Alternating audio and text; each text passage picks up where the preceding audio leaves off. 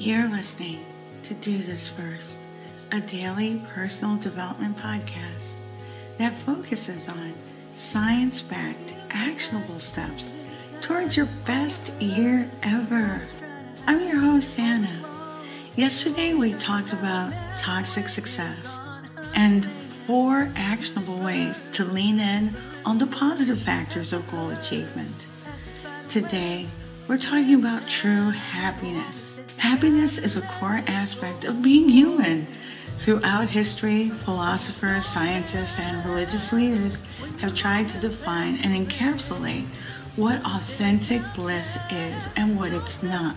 Generally speaking, it's defined as a state of well-being, characterized by positive emotions and a sense of fulfillment. Happiness, it's how you feel, but it is very complex and highly subjective.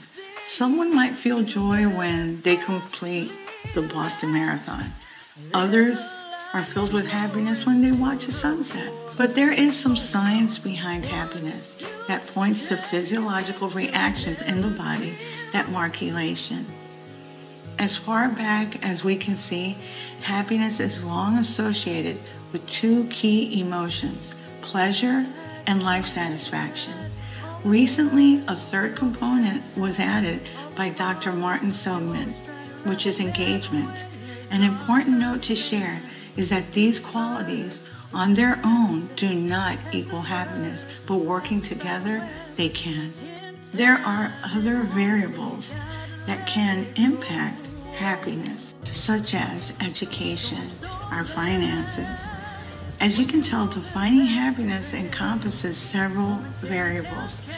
If we look back to the 4th century, we'll find that Aristotle identified happiness as the ultimate goal. When we are happy, a chemical reaction happens in our bodies. Our brain releases neurotransmitters such as dopamine and serotonin, which are responsible for feelings of pleasure and happiness. These chemicals interact with receptors in our brain and throughout our body, leading to a cascade of reactions that contribute to the overall feeling of joy. But happiness is also a skill and a choice, barring, of course, any underlying physiological issues. This entire podcast is shared with that assumption. But just like any other skill, happiness requires practice, dedication, and effort to cultivate and maintain. It involves actively choosing positive thoughts, behaviors, and attitudes that contribute to our overall well-being. We can develop the ability to find joy in everyday moments, manage stress effectively, and foster meaningful connections with others.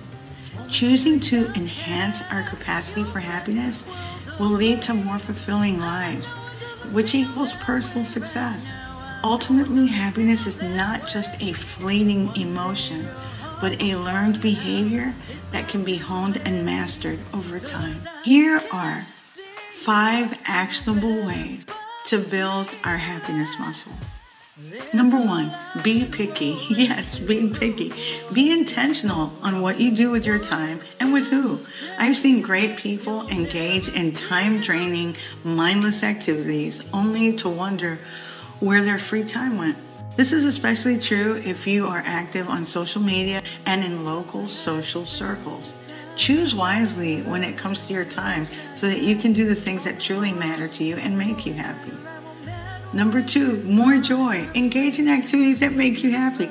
It could be writing, playing an instrument, traveling, engaging with friends, attending a concert. I mean, there's so many things. You know what makes you happy. The podcast episode Bucket List and Intentionality will further help you with this step. Number 3, gratitude. It's a total game changer. When we practice gratitude, it shifts our thinking from lack to appreciation, to abundance for our small victories and what we do have and are working towards. Gratitude is very powerful. Please check out the podcast episode, A Lesson in Gratitude, for a heartwarming story on this topic. Number 4, laugh more. Laughing has numerous health benefits, both physically and mentally. When we laugh, our body releases endorphins, which are natural mood lifters that can, of course, reduce stress and anxiety. Laughing also boosts our immune system by increasing the production of antibodies and activating T cells, which help fight off infection.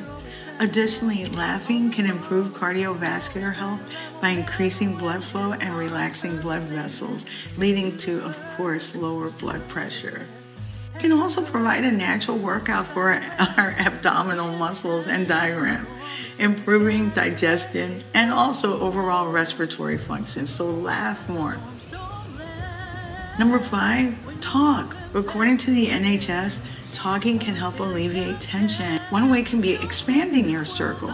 There are a plethora of thought and hobby-centric groups off and online that you can engage with.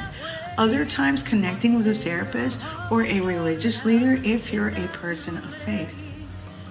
Being happy is a skill and choice. That doesn't make it easy, and we will miss the boat sometimes because we're human.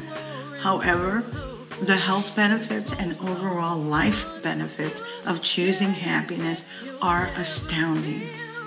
Remember, it takes 62 muscles to frown and only 26 to smile. If you like what you're hearing, don't forget to leave a review, follow, and subscribe. You can also read a transcript of this podcast episode on my blog, Do This First Stop Life. Tomorrow we'll talk about the 20 actions that will bring more happiness to your life. Until then. Moving past the rain, moving past the pain, or past the color blue. I see power in you. Past welded down. Look around, they can't be found. I see a champion in you.